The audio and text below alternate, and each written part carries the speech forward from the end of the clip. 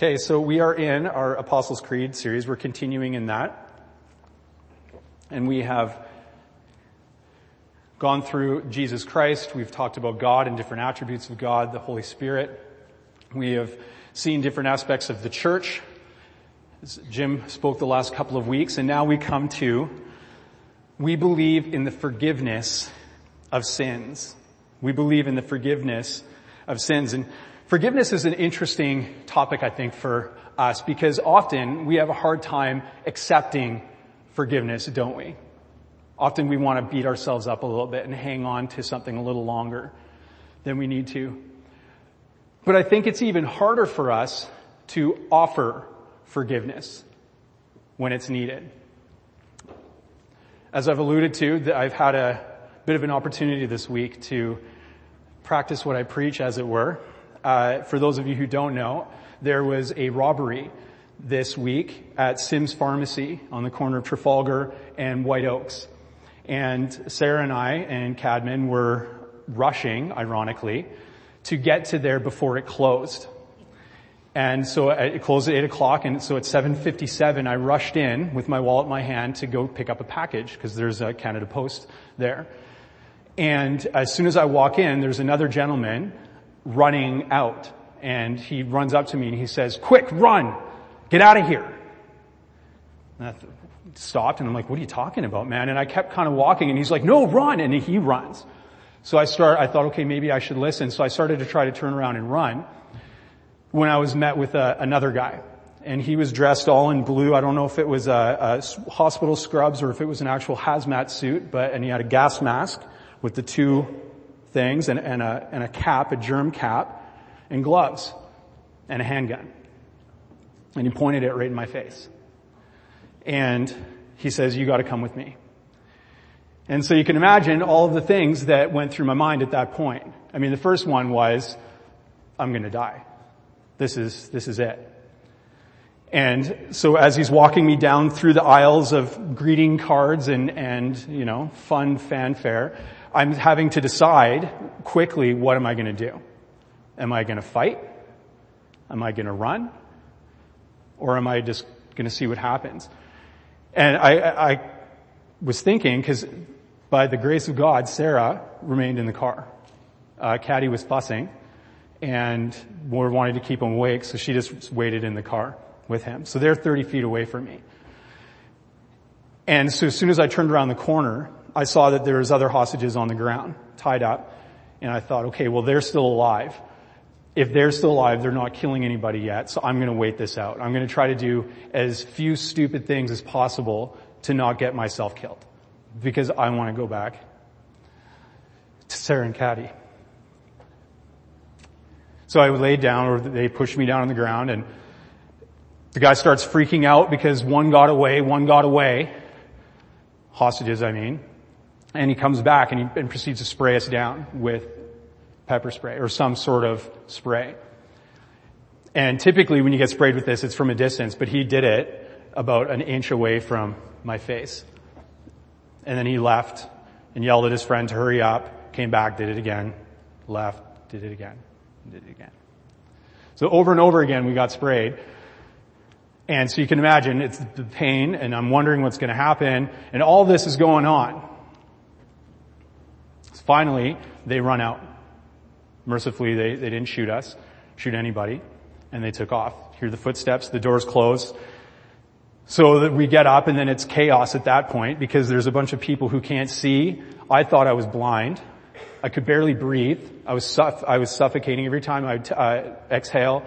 I couldn't inhale for a moment. So every time I exhaled, I thought that, well, I can't breathe now. Now I'm just going to suffocate and pass. So that was going on. So I managed to splash some water in my face, which ironically made it worse. And then I made it outside. Finally. Screamed Sarah's name.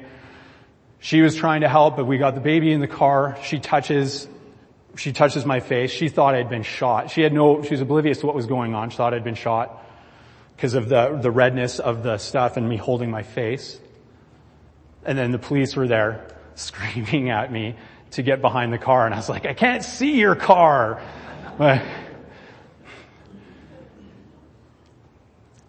But now I got a choice, right? Now I'm just supposed to forgive these people after going through all of that. I'm angry. I was angry, right? Have you ever been there? You ever had someone do something, maybe not to that degree, but have you ever had someone do something to you so bad that you didn't think that they deserved forgiveness? In fact, you thought maybe they did something so bad, I can't see how a good and just God could ever possibly forgive these people. Right? We got a camp, we got a crew of those people, right? We got Hitler's in that group. We got Pol Pot, we got Stalin, we got a few of these folks that are in this group that are in the unforgivable category. And people hurt us and we want to put them in that category too. Or maybe we think about the laundry list of things that we've done. We think about the people that we've hurt and the damage we've done to our own selves.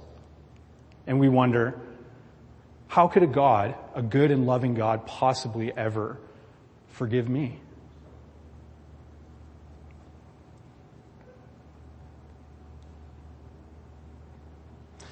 But that wouldn't be the God of the Bible, though, would it? If we were thinking that this God that we worship, that we think about, couldn't forgive, would it? It wouldn't be the God of the Bible. He is a God who forgives. In fact, 1 John 1:9 teaches us that if we confess our sins, right? There's that contingency. We need to own up to what went on. But if we confess, He is faithful and just and will forgive us our sins and purify us from all unrighteousness. From all unrighteousness. This is our Heavenly Father's business, is forgiveness. That's the business that He's in. And not only does He forgive, but because of who He is and what He wants for us, forgiveness, when we think of all forgiveness, is action-packed with goodness. And that's what we want to be thinking about today as we go through, and I stand up here and talk for the next 20 or so minutes.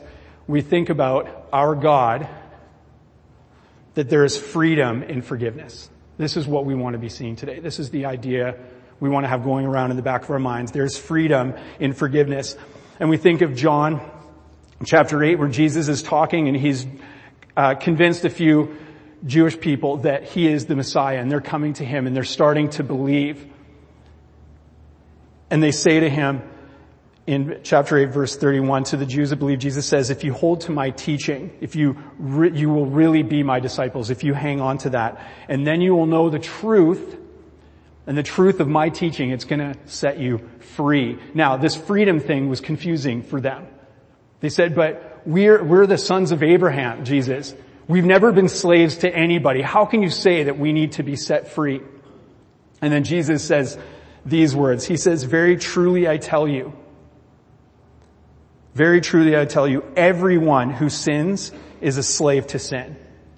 And I don't care how good we think we are. Sometimes we think things that we shouldn't think, we do things we shouldn't do, or we say things we shouldn't say. But we are all people who fall short of the glory of God. And He says, everyone who sins is a slave to sin. Now a slave has no permanent place in the family, but a son or a daughter belongs to it forever. So if the Son sets you free, you will be free indeed. So the teaching that Jesus is talking about, part of the teaching that Jesus is talking about, is that we find freedom when we seek forgiveness from God. When we seek forgiveness from God, we find freedom. So today, one of the first thing that I want you guys to walk out of here with today is this clear picture in your mind. A very, very clear picture of your mind of what a God who forgives looks like. Because forgiveness is rooted deeply in a passionate God who is graceful. That He is very graceful. We're going to be looking at Luke 15. If you want to turn there, I'm not going to be reading directly from it. I'm going to be telling you 3 stories. So if you want to turn to Luke 15, this is going to be the backdrop. And this is a trilogy of parables that Jesus uses. So I'm going to set the stage for you. So He's standing there and He's teaching, and there's people that are listening to Him. And these peoples, they're on the different ends of the spectrum of society. We see that there's some Pharisees and some scribes there, and they're listening to him, but they're muttering, it says, the text says, they're grumbling amongst themselves because there's what they would call tax collectors and sinners there. Now, tax collectors is pretty straightforward. They weren't appreciative of that. They felt that these people were ones that had capitulated to Rome. They're following their oppressors. But the sinners is a little bit different because they would have known that everybody was a sinner, that they were sinners. But these sinners were super sinners in their mind. They were the people that were the money lenders, that were taking too much profit from it and holding other people underneath their thumb with money. They were the prostitutes that were making money off selling themselves. Things like that. These were the people that were truly, as far as they were concerned, the lowest of the low. And so Jesus senses that there's this idea that people think that there's others or some that don't deserve or can't have the grace of God. So he starts to tell these stories. The first one, he says, imagine you're a shepherd and you have 100 sheep. But you've discovered that one of your sheep is gone. Wouldn't you leave the 99 out in the field and go and search for that one sheep? So you can imagine in the room, some people are starting to nod. They're starting to say, yeah, that's exactly what we would do. He said, well, when you find it, wouldn't you rejoice? Wouldn't you pick that sheep up and put it on your shoulder and go back and contact your friends and tell them, rejoice with me, I have found my sheep. And maybe some more heads would be nodding. Of course, that's what we do. The sheep has value.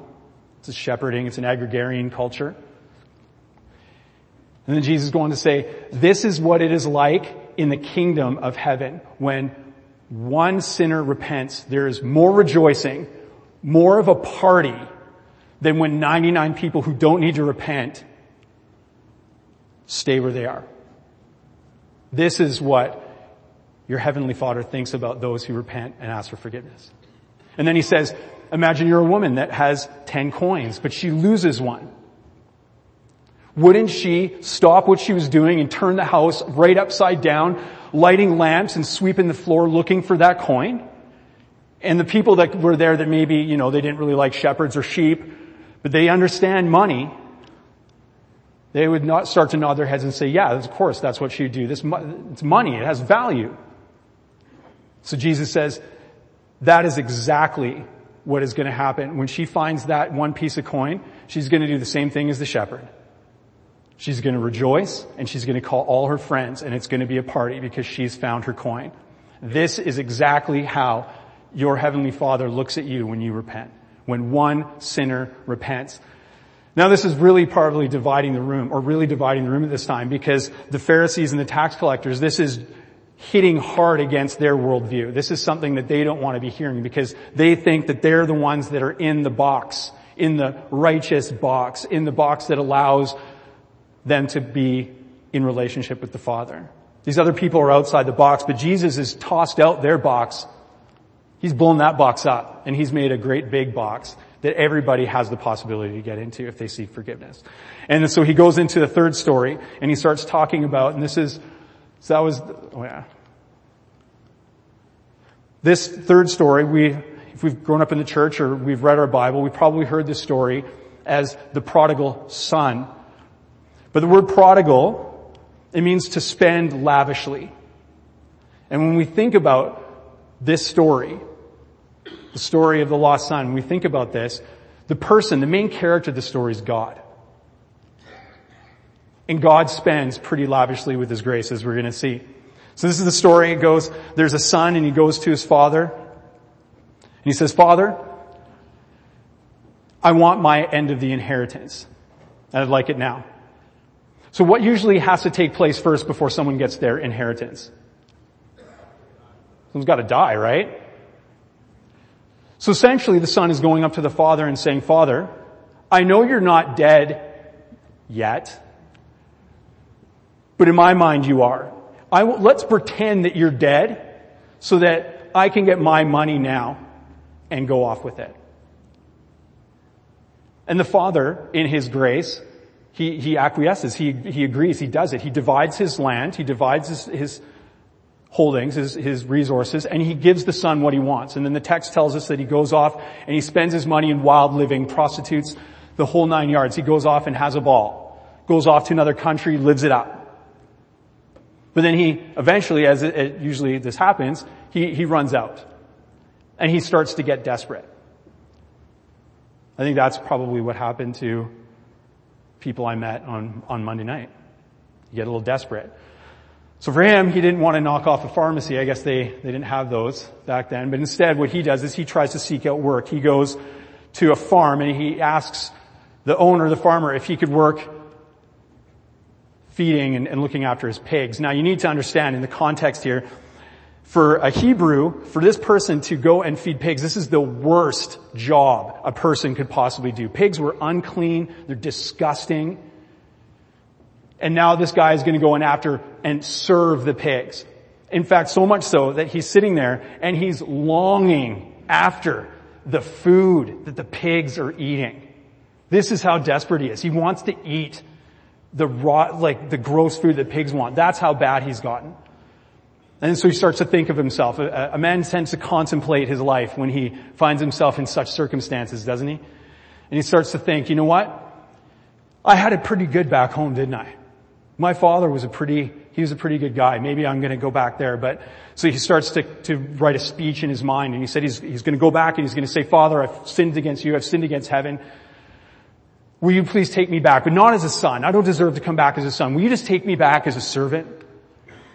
Will you let me come back as one of the servants? Because I know you treat your servants good. You love your servants and you treat them good. I'll come back as one of the servants. So he sets off and he's looking to come back home.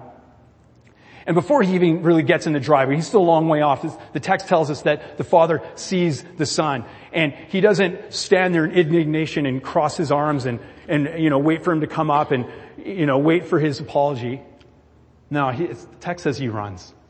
He runs down, and you got to picture this. In this culture, you don't run when you're a member of the Hebrew aristocracy, essentially. When you're a landowner, you don't run. That is beneath you. But this guy runs when he sees his son. And he catches him up and starts to give him a hug. And his son is like, whoa, Dad, I got this speech. I've been planning it all the way here. And so he starts to tell him, I'm sorry, I've sinned against you. I've sinned against heaven. Please accept my apology. And his dad, almost as if he doesn't even hear it. He does, but as if he doesn't, he starts telling his servants, hey, let's get a robe on this guy. My son's come home. Let's put a ring on that finger.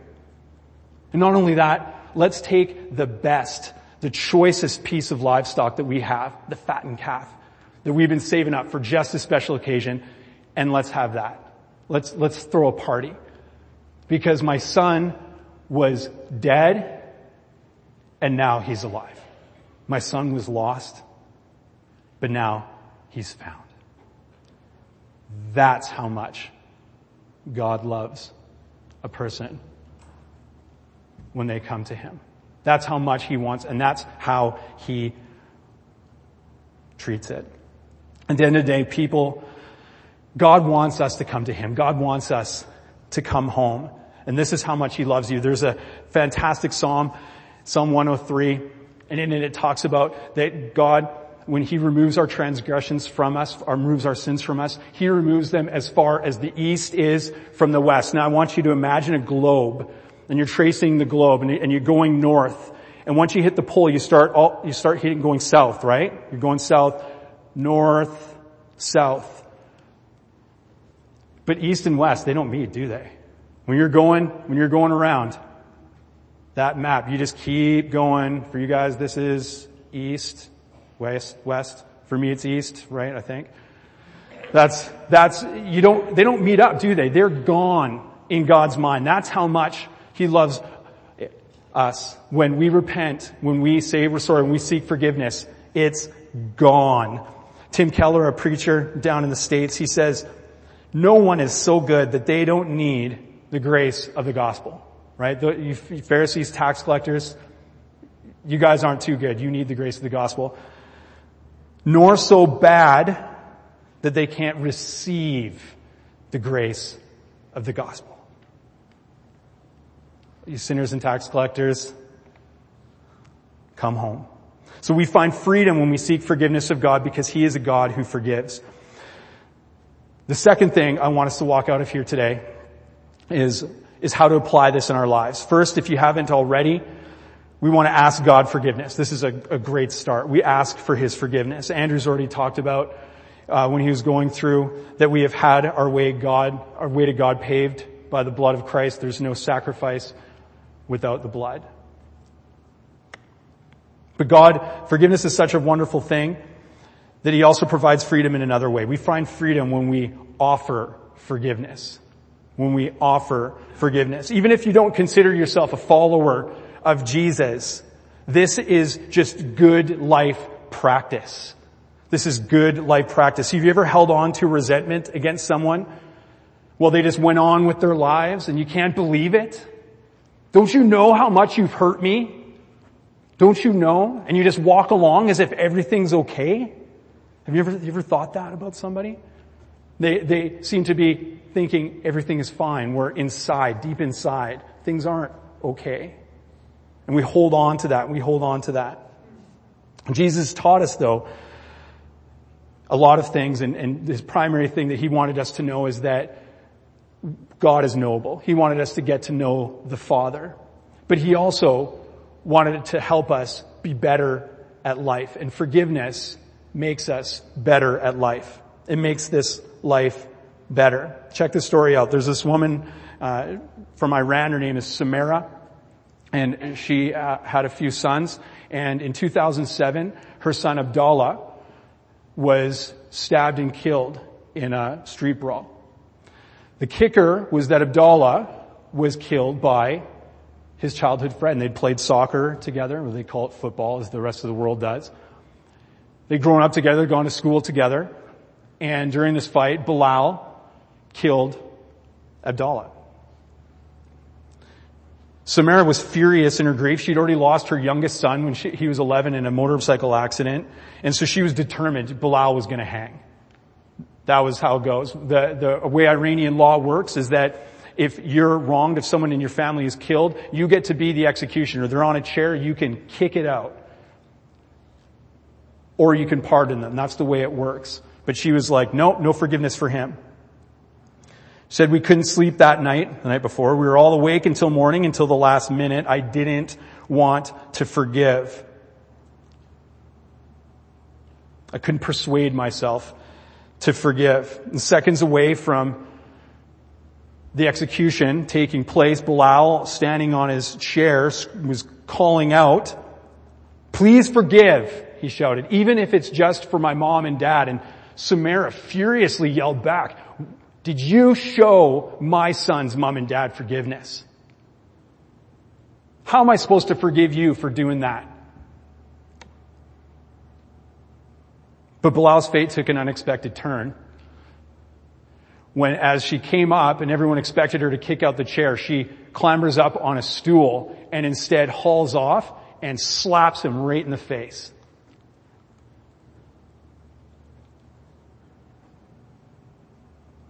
And she said, "After that, I felt as if rage vanished within my heart. I felt as if the blood in my veins began to flow again, and I burst into tears, and I called my husband and asked him to come and remove the noose, and with seconds, her husband was unhooking the rope from Bilal's neck. She'd pardoned him. Bilal's mother was there, and she was trying to kiss her feet as a sign of respect and gratitude, but Samara wouldn't have it. She lifted her up and said, "How can you kiss my feet? This is just one mother to another. We've both experienced loss here." And after pardoning her son, later she went to visit her son's grave. And then 1 week after pardoning Bilal, Samara was found, she said she'd found a piece lost since her son's death. Losing a child is like losing a part of your body.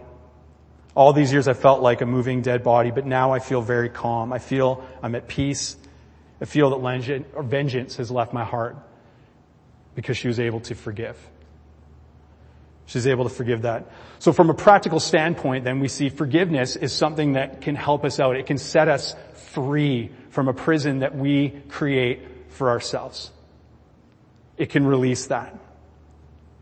It breaks that prison of resentment. It helps us be a good person. But if we consider ourselves a follower of Jesus Christ, this isn't a choice. We don't have the choice about whether or not we forgive. This is something that we're called to do. It isn't just Jesus is a good moral teacher and we want to follow him and sing some songs and love one another and hope things is going to be okay. Jesus is more than just a moral teacher. Jesus is God. Jesus is Lord. And when our Lord says he wants us to do something, we have the privilege of getting to do that. In Matthew 18, in fact, he tells a bit of a disturbing parable when he's talking to some people. Peter asks him, how many times am I supposed to forgive? And he says, you're supposed to forgive 77 times 7 times. So essentially a lot of times you're supposed to forgive. You're never supposed to stop forgiving. And then he tells this story about, it's called the unmerciful servant, and it's in Matthew 18. And essentially the story goes that there's a king and he's starting to collect some of the debts from his servants. He calls one of them in and he says, you owe me 10,000, in your NIV it'll say 10,000 bags of gold. In the Greek, the word is talent, and a talent is equivalent to 20 years wages. You owe me 10,000 times 20 years wages. So I'm going to sell you, your wife, your children. All of that is, you guys are now mine until we can figure this out. And the servant goes down on his knees and he begs him and says, please forgive me. Have patience with me. And the king has patience with him. And he not only lets him go, but he forgives the debt. It's a beautiful story. Until the servant goes outside. And the servant is walking outside and he runs into a buddy of his, another servant who happens to owe him money. Says he owes him 100 pieces of silver. In the Greek, it's a denarius. It's 1 day's wages. So he owes him 3.5 months' wages. And the text says he starts choking the other person and throws him down and says, pay me what you owe me. And the guy says, please forgive me. Have patience with me, begging him. And he says no, and he has him thrown into jail. So the king gets word of what happened. He's not pleased. He drags him in. He says, you wicked servant. How in the world do you think that you can take my forgiveness, my mercy, and not show it to other people? You had the perfect opportunity to pay it forward, to be able to give what you have been given, and this is how you decide to treat people? Are you kidding me? So the text tells us that he throws him in prison, reinstitutes the debt. And Jesus says, in the kingdom of heaven, this is how it goes. God wants us to forgive one another.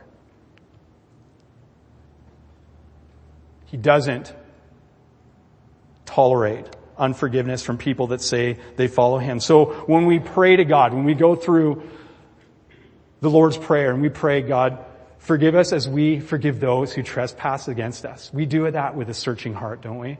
We go through those beautiful words with a searching heart and we think, who has wronged us? Who can I show forgiveness to? We want to know that. We forgive because it's awesome. We don't forgive because of fear or anything like that. We forgive because we've been shown that forgiveness. So we find freedom in forgiveness when we offer forgiveness to others. So where does this all leave me and my experience with my new acquaintances at the pharmacy? Right? Well, as it turns out, I asked the question, do I have to or should I, or am I supposed to just forgive these people? And I want to tell you today that, in fact, I get to. I get to forgive them. It's an honor to be able to show them forgiveness because my Heavenly Father is in the forgiveness business, isn't he? And I want to be about my Heavenly Father's business. Another way of looking at that is, while I was yet a sinner, Jesus died for me. And he showed me such grace and paved the way that ensured that God's forgiveness is there for me if I turn to him. So I hope these people, they receive justice, not for my sake, but for theirs. I want them to be able to hit whatever it does to help turn them around. And I hope that that is the case But ultimately, that's God's job.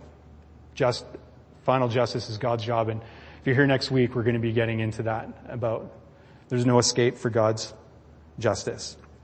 But for now, we ourselves can escape prisons of sin and resentment by seeking God's forgiveness and then offering that forgiveness to those that wrong us, because there is freedom in forgiveness. Let's pray. Father God, you are incredible. As we think about all of the things that happen in our world and all of the things that hurt us and all of the bad things that happen, and all the things that we've done or that we know of, it's incredible to think that you are so gracious that you forgive that all when people turn and seek your grace. Words can't describe how awesome you are. And we're honored to be able to now take part in song, lifting it up to you in praise and worship. Please hear us and take it with the intent of which it's meant.